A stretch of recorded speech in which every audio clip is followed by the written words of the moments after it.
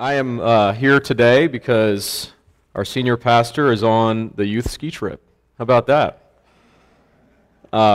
He's on the youth ski trip because as Jennifer and I looked at our due date, which is pretty close to now, we kind of decided it would be good for me to be here just in case our baby came early.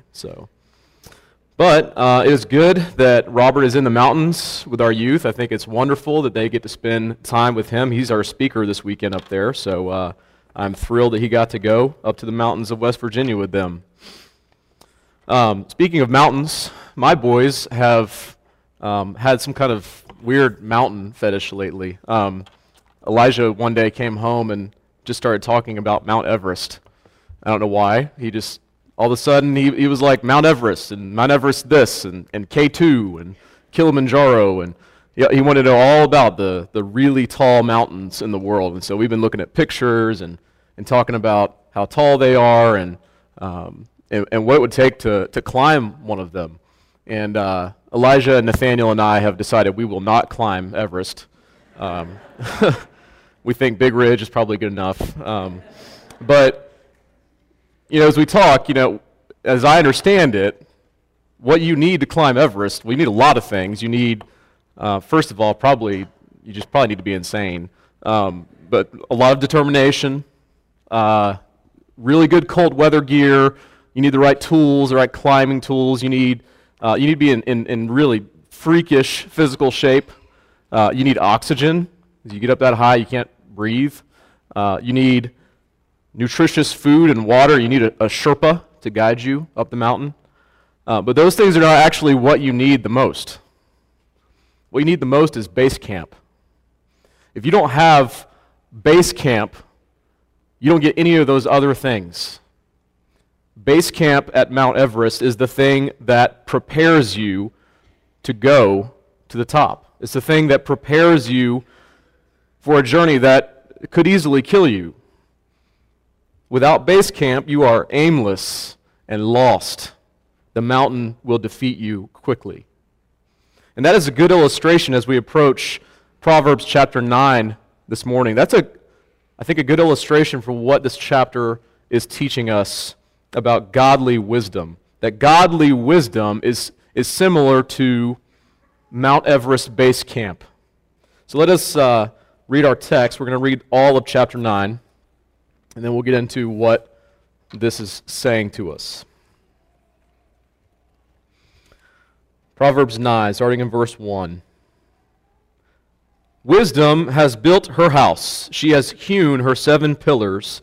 She has slaughtered her beasts. She has mixed her wine. She has also set her table.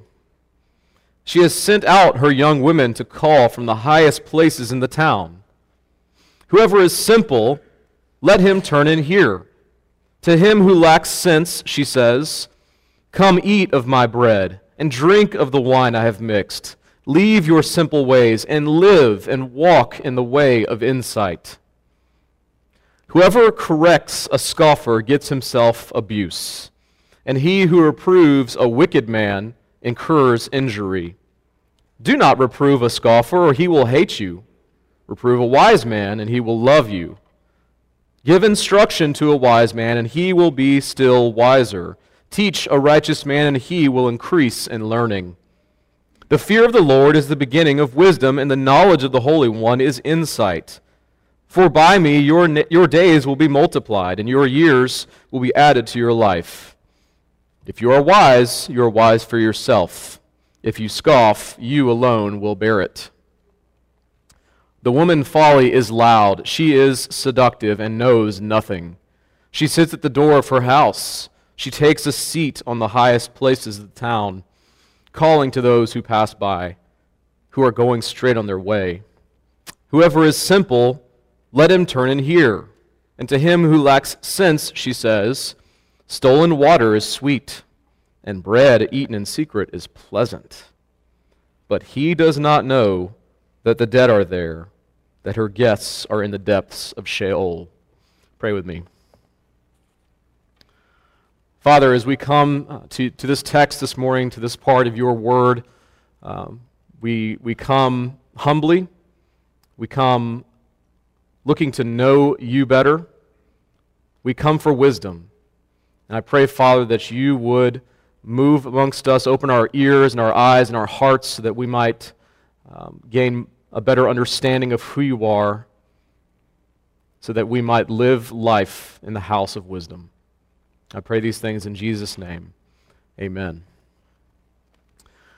Well, Proverbs, if you know anything about it, you know Proverbs is a book of wisdom. It's Solomon writing to a young man who may be one of his sons, or possibly to all of his sons. And there are two main sections of the book. The first section is a chunk of chapters on the character of wisdom. What is wisdom like? Where does it come from? And then in contrast, what is folly? And where does that come from? And then the last bigger section is what you would traditionally call the Proverbs, the sayings, the specific things about how to live life, stuff like a soft answer turns away wrath, things like that. And so as we look at this chapter 9, it's in the first section. It's in the section on what wisdom is like, the character of wisdom. And to really understand what wisdom is like, we always have to go back in Proverbs to the theme verse of Proverbs, which is found in multiple places, but found for the first time in Proverbs 1:7, which is, "The fear of the Lord is the beginning of knowledge. Fools despise wisdom and instruction." So Proverbs is telling us that the wisdom, godly wisdom, begins with a heart that belongs to God. It begins when we recognize that God is Lord, and that it is up to us to live life according to His design. In other words, it is a worshipful life. It is a lifestyle of worship. But not all call God Lord. Some choose an opposite way. Some choose the way, as Proverbs describes it, the way of folly. And so as we look at Proverbs 9, once again, what we're concerned about, what this chapter is trying to get at the heart at, is the choice between a life of wisdom and a life of folly. Why do people choose one or the other? What is going on inside a heart that chooses wisdom or a heart that chooses folly? To go back to our illustration of Everest, chapter 9 is saying that everyone operates out of a base camp. Everyone has an underlying foundation, a base camp, that fuels us, that provides us with the necessary tools that we need to live according to whatever type of wisdom we feel is best. This is what it's saying. But the question is how and then why does each person decide which base camp to call home? And so for answers, we look first at the house of wisdom. This is where the chapter starts. And specifically, this is not just any wisdom. It's not just like Benjamin Franklin, ounce of prevention is worth a pound of cure, stuff like that. This is godly wisdom. This is ultimate wisdom. There's a couple reasons why we know that. One, in the Hebrew, this word for wisdom is actually a plural word, but it's not a plural of number, it's a plural of fullness. It's indicating that it is the fullness of wisdom. It's the ultimate wisdom. It is the wisdom that all other wisdoms are patterned after. The other reason we know this is godly wisdom is because verse 10. Verse 10 is a variation of what we've already read, the Proverbs theme verse. It says, "The fear of the Lord is the beginning of wisdom. Knowledge of the Holy One is insight." This is kind of the hinge of this chapter. It's again, going back to the heart of wisdom. And what's in view with this theme verse that we find all over Proverbs is the creator-creature distinction. In other words, it's this foundational idea that in its simplest form says, God is creator, and we are not. We're His creatures. God is creator, and not only is He creator, but He's the one who upholds the universe, as we already read in Hebrews 1 in our call to worship today. It is His world. It is the way He designed it, is the way it functions. And how we live in this world is determined by God alone. Illustrations for that. Gravity. Okay? We can invent all kinds of things, right? But ultimately, we can't change gravity. We can invent an airplane or a rocket ship or whatever, and we can go up into the sky, but it's coming down sooner or later. We cannot change the rules and laws of gravity because we are not the creator. Another example would be childbirth. God has designed it so that women are to carry and bear children, not men. And I don't know that there's a man that would want to change that. But if there is no surgery, there is no medical procedure that can change that. We are not creator. We are creatures living in God's world. We cannot have creative authority the way God has it. Now, we're given some authority. We're told in Genesis that we are God's image bearers and that we're given stewardship over the creation, so that's some authority, caring for God's creation. But ultimately, we live in God's world.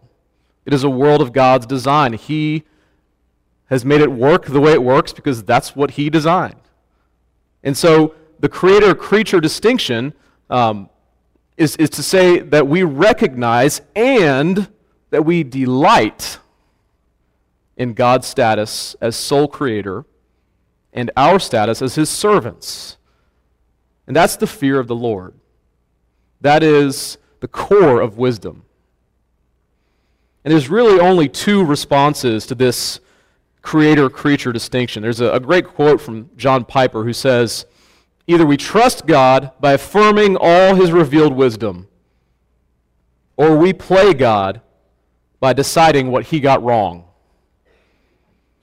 Living in the house of wisdom, as we're about to discuss, is to trust God by affirming all His revealed wisdom. Not just some of it, not just what we like, all of His revealed wisdom. And in chapter 9, we see many great benefits of this. First and foremost, we see that wisdom is beautiful. It appeals not just to the mind, it's not just knowledge, it's not just something that makes you smart. It is beautiful. It appeals to our affections. It appeals to our heart. Proverbs is, as already said, written to a young man. That doesn't mean that it doesn't have application for young women. It does. It's just written to, specifically, a young man. And so the author personifies wisdom as a woman, as someone who would be attractive to a young man. And so wisdom is attractive. Wisdom is graceful. Wisdom is beautiful. Wisdom is something to be desired. It is not just practical. It's not just useful. It is beautiful for what it is. But it's not dainty. It's not fragile. See, wisdom, we read here, has a house that she has built that has 7 strong pillars. Now, I don't know about you, but my house doesn't have pillars. I mean, the houses, you drive around, you look for the houses with pillars, those are big houses. Those are where all the wealthy people live. And so wisdom not only has pillars, it has 7 pillars. It has a lot of pillars. It has the right number of pillars. And so wisdom has great wealth and power. Wisdom has also made preparations for her guests. She's laid out an amazing feast. If there's one thing that appeals to the affections of a young man as much as a beautiful woman, it's a feast. Men, we love feasts, and wisdom has got the best feast prepared for us, right? She's got filet, freshly baked bread. She's got the finest wines. You probably would even love her vegetables. And there's no junk food. You don't see any junk food here. There's no Twinkies. All right, everything that's good for you, nothing that is bad for you. Wisdom is a place where we get proper nutrition to live well. And it's all out in the open. It's a place of truth. It's a place of honesty. There's nothing to hide. There's no fine print. There's no hidden agendas. When wisdom's house is open for all to see. She wants you to see what's going on in there. She wants you to come and dwell there and delight in dwelling there. Now, who is this for? For whom does wisdom prepare all of this feast, this home? The text says it's for those who are simple and those who lack sense. You notice that wisdom sends out her young women, and they have a job, and their job is to recruit. They go out and they recruit people who lack sense. In other words, those who do not fear the Lord. Now, this is an important point to make, that in the book of Proverbs, lacking sense or being simple is not usually associated with a low intellect. That's not what's in view here. Lacking sense, being simple in Proverbs, is more associated with wickedness, with waywardness, with sin and rebellion. And so what we need to see is that those who lack sense, the simple, that's all of us. All of us. Wisdom doesn't call to anyone who's already wise, because those people don't exist. We all begin our lives in rebellion against God. And so wisdom calls to those who lack sense, calls to all of us. And wisdom calls to us, and the only way we respond to that call is if our hearts are changed, so that we will desire wisdom. So if we see this chapter 9, through our New Testament eyes, if we see it through the knowledge of the fact that Christ has come as Savior, we see that this describes how the Holy Spirit effectually calls us to Christ. It is only through the Holy Spirit that we will see who Christ is, and we will see what He offers, and we will see that He is beautiful.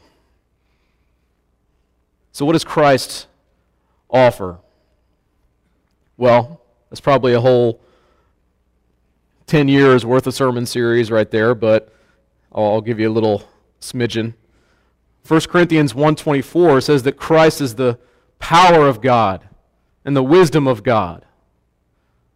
We read elsewhere that He possesses all treasures of wisdom and the knowledge of God, and in fact that He is God, that He upholds the universe by the word of His power, that all things were created by Him and for Him and through Him, including wisdom itself.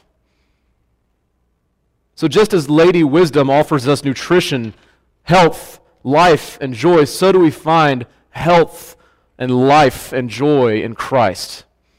Jesus says in John 10:10 that He came so that we may have abundant life. And also in John 4:14, He says that whoever drinks of the water He provides will never be thirsty, and that this water will become in us a spring of water welling up to eternal life. When we are called and changed by the Holy Spirit, wisdom, godly wisdom, becomes our base camp, so that we live out of an abundant relationship with Jesus Christ.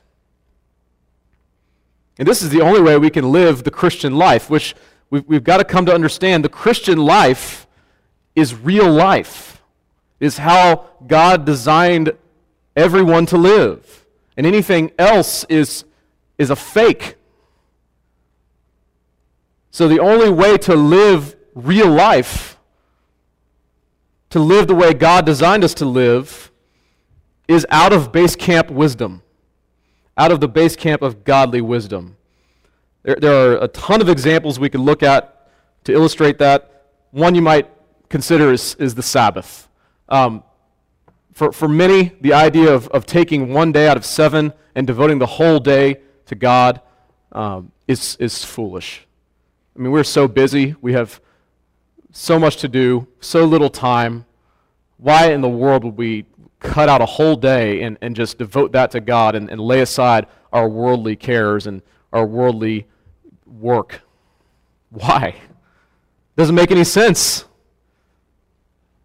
unless you understand the wisdom offered in the Scriptures. Unless you have a relationship with Christ, it won't make sense.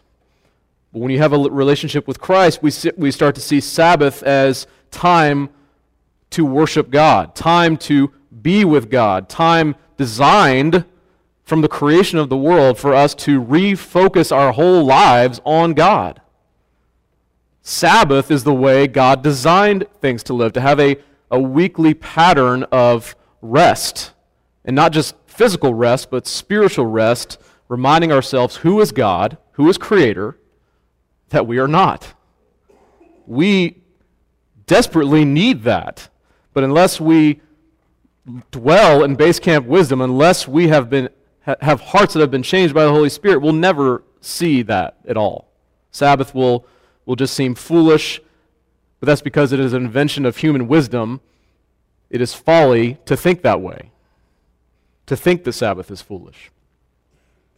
So speaking of folly, I want to skip the middle section of this chapter and cut down to Lady Folly's house real quick. We'll come back to the middle in a little bit.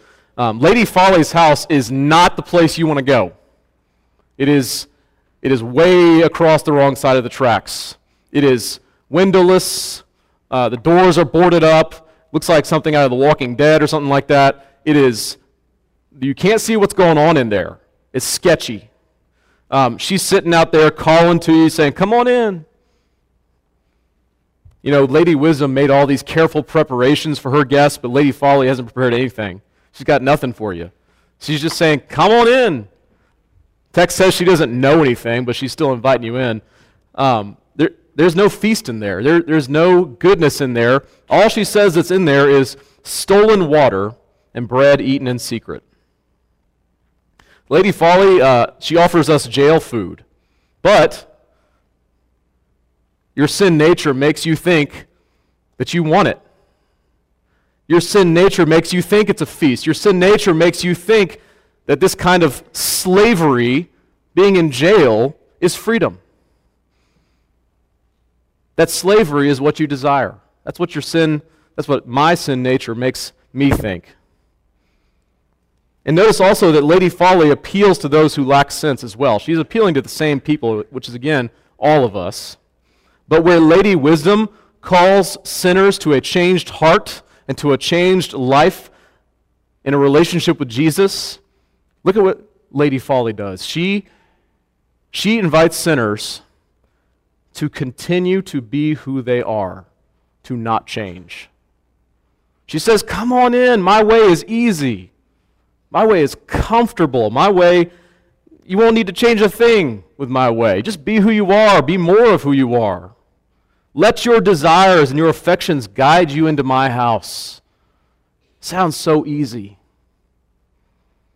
But notice that no one comes out of Folly's house. She doesn't send out any disciples. Why? Because all who enter go down to Sheol. Sheol is the Hebrew underworld. It's the place where the dead are. And we are drawn to death by our sin nature. No one needs to entice us to this. We are drawn to folly like bugs to a bug zapper. It is the base camp that enables us to do one thing and one thing alone: to die. So how does this play out in a person's life? Who goes to Folly's house? Well, in the middle verses of this chapter, we see that it's the scoffer. Now, I know that that's probably not a common word that we use today. I don't hear many of the teenagers going around calling each other, "Hey, you're a scoffer." Doesn't happen much. But a scoffer is a cynical, prideful person. It's a person who knows everything, a person who knows better than you always. A scoffer says, "I have my own right answers. I follow my own wisdom. I don't need you to tell me anything." This was the plague of Israel. If you go back to the book of Judges, one of the common refrains there is, everyone did what was right in his own eyes. That's a scoffer. I always do what's right in my own eyes. Today, we see that repackaged in relativism, this idea that truth is subjective, that you can determine for yourself what's right and wrong. I'm my own standard. So because I'm my own standard, because I'm my own base camp, all of my emotions and all of my desires are right and good. And therefore, where all of my emotions and desires lead me, the choices they lead me to, those are all right and good too, and you can't tell me any different. Not all scoffers are relativists, though. This is where we need to be careful. Not all scoffers are atheists. Not all scoffers are just practitioners of other faiths. There are some scoffers in the church. There are good Christian men and women who are scoffers. Sometimes this is very subtle. Sometimes we'll follow Jesus up to a point, but then a really hard decision comes down, and we decide, no, I'm not following Jesus there. I know that God wants me to be happy, and it makes me happy to sin. To that I would say, yes, God wants you to be happy, but never outside of His obedience. Never outside of obedience to Him. No exceptions. There are other times, though, when scoffitude is a little bit more prominent. The self-righteous who, when you tell them that they are sinners in need of a Savior, that is an offense. That is an insult. They would say, I'm not like those people over there who need help. I've got my life together. And it sounds a lot like the Pharisee who contrasts himself with the tax collector, who says, I'm above him. I'm better than him. I'm right up there with God. This is blindness. See, the scoffer, the true scoffer, the scoffer at its core is the one who does not know that he's a scoffer, or won't admit that he's a scoffer, or just can't see it. This is why when you try to correct a scoffer, you get abuse. Any correction, any help that you try to give to a scoffer is an attack on his base camp. It is an all-out assault on his foundation. His foundation is his own wisdom, and if you try to correct any of it, you're saying that his own wisdom is full of holes. And a scoffer can't take that. On the other hand, correction to a believer is a wonderful thing, or it's supposed to be anyway. I don't know that we always take it well when someone corrects us with a good spirit, but hopefully we do. Hopefully we see that wise counsel, that constructive criticism, or when a brother or sister comes to you and gently points out a pattern of sin in your life. Hopefully we see that not as an attack, but as something that actually helps us pursue Jesus. So hopefully we welcome it. Hopefully we say, thank you for being brave enough and kind enough to come to me with correction. Remember, a believer knows that they're not creator, so they can't know everything. We always need to grow, and so we always should welcome help. But a scoffer can't see this. Instead, a scoffer mocks everything unless it's his own idea. C.S. Lewis has this great quote about a proud person. He says that a proud person is always looking down on things and people. And as long as you are looking down, you cannot see something that is above you. So a scoffer cannot see the truth of the creator-creature distinction, or won't see it. He is, or she is, his own creator. As Piper says, we've already talked about this quote, a scoffer is playing God by deciding what God got wrong. This is the great trick of sin and of Satan. It's the Genesis 3 deception of you can be like God. And so when we believe that, we can become so deceived that we simply don't know good from evil. We don't know right from wrong. There's a twisting, a subversion of what's right and wrong to where we call good is bad and bad is good. Where we say death is life and life is death. This is very common in our culture. Many would point to the potential life they might find in Christ and say, that's slavery. You're saying that I have to give stuff up to follow Jesus? That is a restriction of my freedoms. I don't want limits on my life. I don't want limits on my human potential. That is what many would say about Christ. So the scoffer foolishly believes that any wisdom coming from God is foolishness. Now here's the bad news. I say all that about a scoffer, but I want to remind you what I've already said before. That's all of us. Every single one of us is a scoffer. We are all scoffers because we're all sinners. Sin at its very core is me saying, I know better than God. What does he know? He's only the creator of the universe. Even if we have a relationship with Jesus, even if we know Jesus, we still scoff. We still sin. We still mess up. But the good news is there is hope. Watching my time here, 1 Corinthians 1, 18 through 25, I just wanted to point out a couple things from this. It calls the wisdom of man foolishness, and it says the foolishness of God is wiser than man's wisdom. Let me just read the text. It's tricky. All right, 1 Corinthians 1, 18 through 25. For the word of the cross is folly to those who are perishing, but to us who are being saved, it is the power of God. For it is written, I will destroy the wisdom of the wise, and the discernment of the discerning I will thwart. Where is the one who is wise? Where is the scribe? Where is the debater of this age? Has not God made foolish the wisdom of the world? For since in the wisdom of God the world did not know God through wisdom, it pleased God through the folly of what we preached to save those who believe. For Jews demand signs and Greeks seek wisdom, but we preach Christ crucified, a stumbling block to Jews and folly to Gentiles. But to those who are called, both Jews and Greeks, Christ, the power of God and the wisdom of God, for the foolishness of God is wiser than men, and the weakness of God is stronger than men. The gospel was an offense to the Jews for a lot of reasons, one of which was that there's no way in their human belief system, there is no way that Christ could ever have been a poor carpenter who died on a cross. That was ridiculous to the Jews. To the Greeks, the gospel is foolishness because there is no way in their human wisdom, in their human belief system, there's no way that God could ever become a man because anything that's material is evil.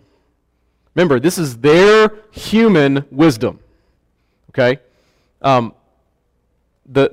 crazy thing about all that, they're making these judgment calls about Jesus. They're saying, no, he can't be who he says he is because based on my wisdom, that's not right. That's kind of crazy though, right? I mean, Jesus is God. He's saying he's Savior. He is the one who takes away and forgives sin.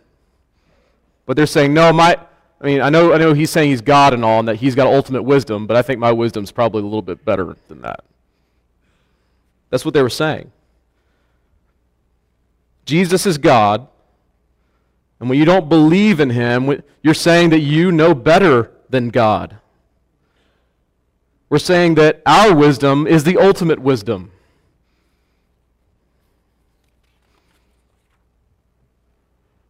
But Jesus, his wisdom holds up. His wisdom has no cracks. Jesus, by his life, death, and resurrection, has not only told us who he is, but showed us who he is.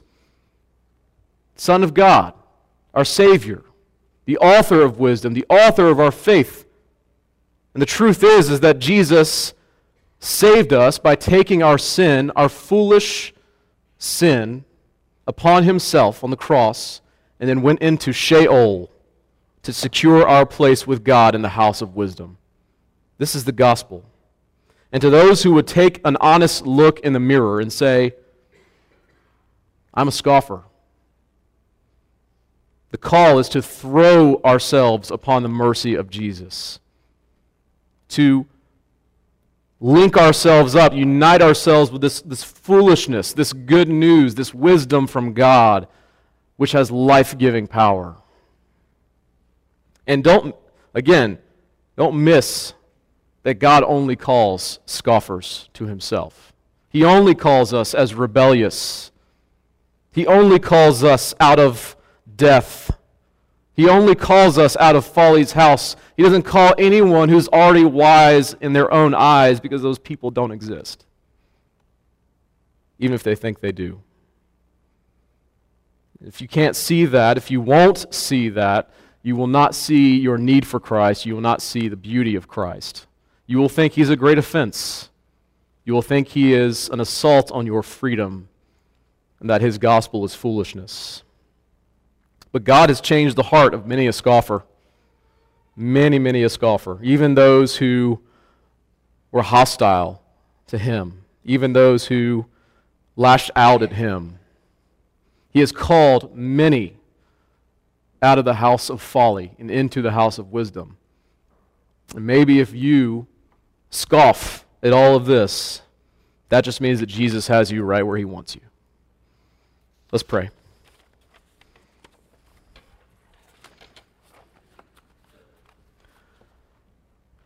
God, we thank You that You are Creator, that You alone are wise, that You alone uphold the universe. We thank You that that is not our job. We pray, Father, that You would help us to delight in living according to Your wisdom in a relationship with Christ, that we might each day find Him to be more and more beautiful as we more and more see our need for Him. We pray these things in Jesus' name. Amen.